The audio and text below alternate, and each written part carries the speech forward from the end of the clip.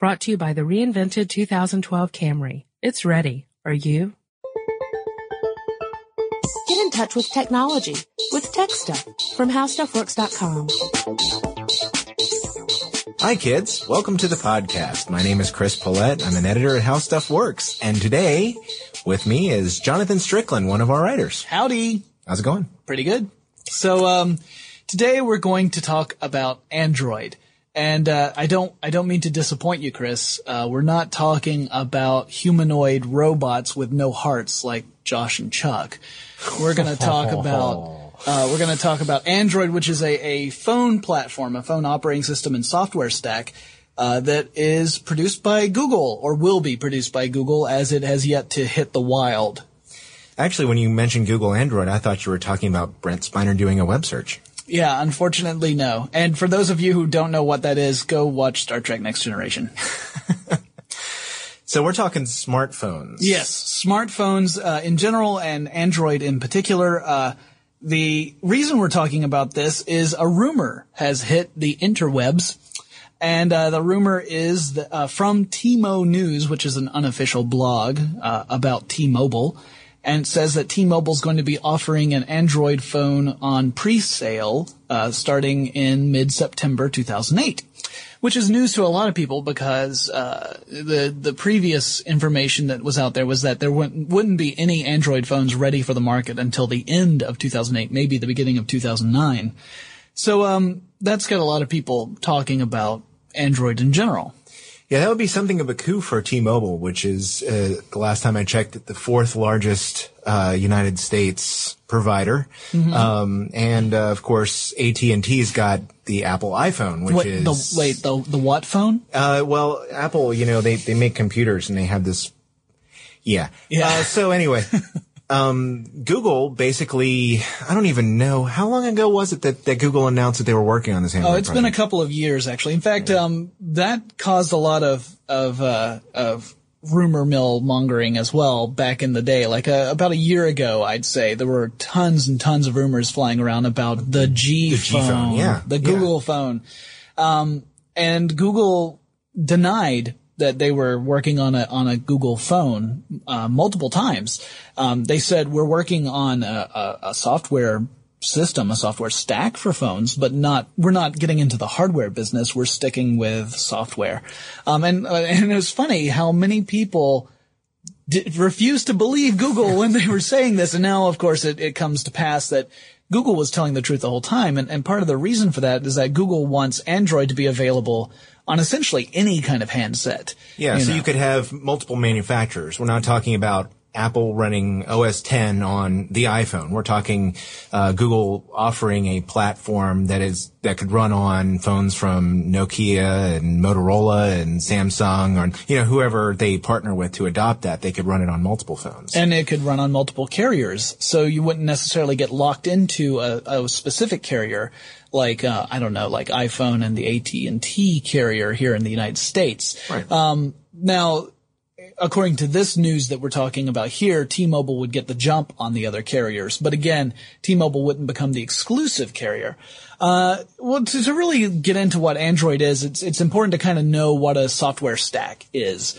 So a software stack is several layers of software that allow your phone or really any computer device to do what it does. But with phones specifically, you have your hardware, and then you have the kernel.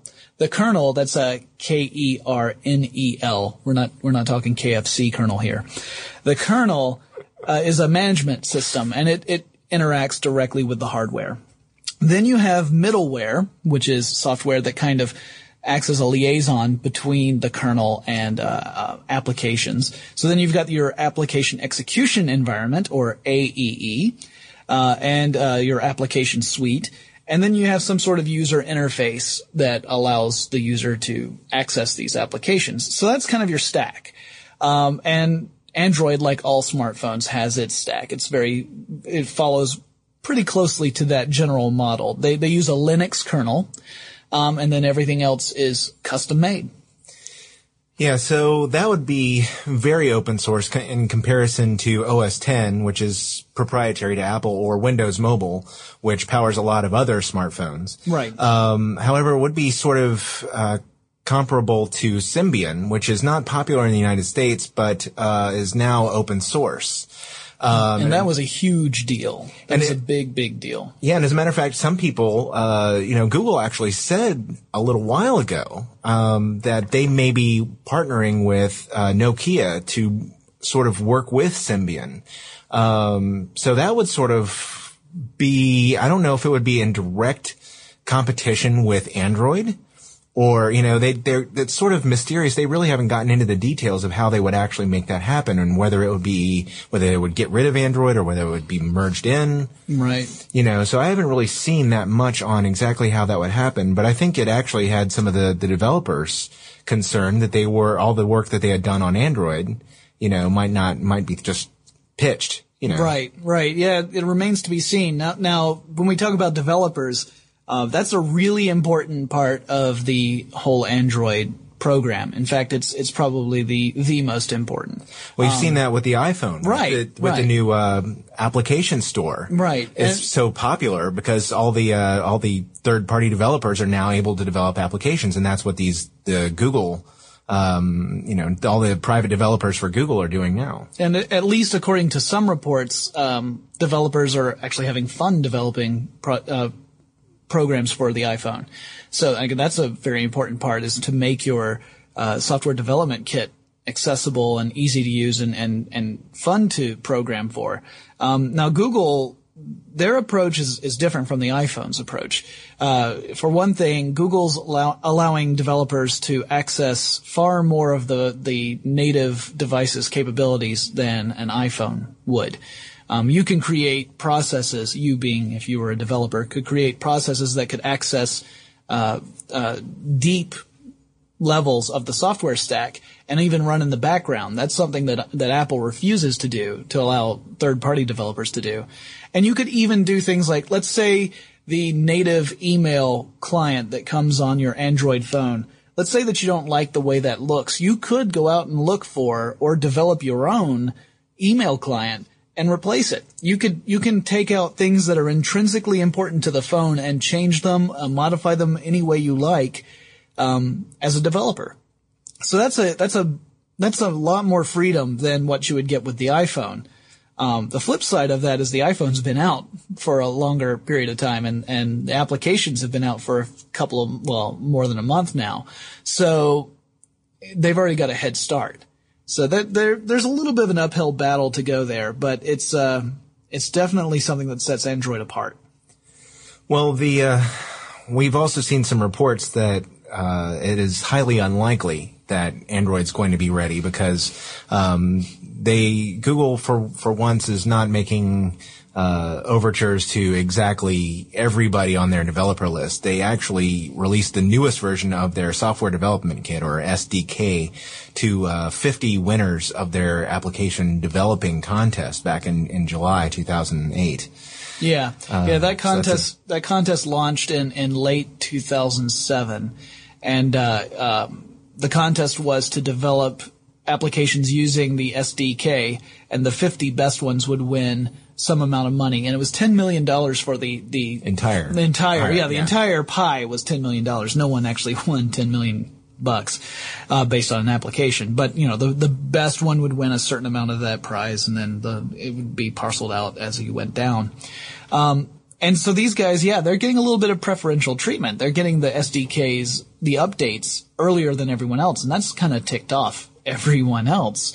And they haven't even, Google hasn't even announced, or didn't announce at the time, when the SDK would be available to everyone else. Right. Not only did they say, here, you top 50, here's the SDK, they just failed to tell them when it was coming out. So the rest of them are going, okay, so when am I getting this? It was a major miscommunication error on Google's part, definitely. That might have some fallout as well. So I guess we're just going to have to wait and see where this goes from here, because if the rumor's true, there might still be enough excitement on the part of the developers to go after this. And I think that maybe from customers as well, because there are plenty of customers who are kind of fed up with some of the let's call them quirks that the iPhone has shown over the last couple of months, who are eager to see a smartphone that is not as locked down and not as restricted as the iPhone. So we may actually, they may be able to turn this around after all, even with these setbacks. Hopefully, some of the Google developers will come up with a $1,000 application that will just show a jewel on the screen, though, as one of the iPhone developers did. So, wow, that's crazy innovation there, Chris. You should definitely go out there and market that as soon as possible before someone else figures it out. Now, if I could just get my hands on that SDK. Well, it's available on the website. Okay. So I guess that about wraps up this discussion on Google Android. If you would like to learn more, you should read How Smartphones Work at HowStuffWorks.com, and we'll talk to you again soon. For more on this and thousands of other topics, visit HowStuffWorks.com. Let us know what you think. Send an email to podcast@HowStuffWorks.com. Brought to you by the reinvented 2012 Camry. It's ready. Are you?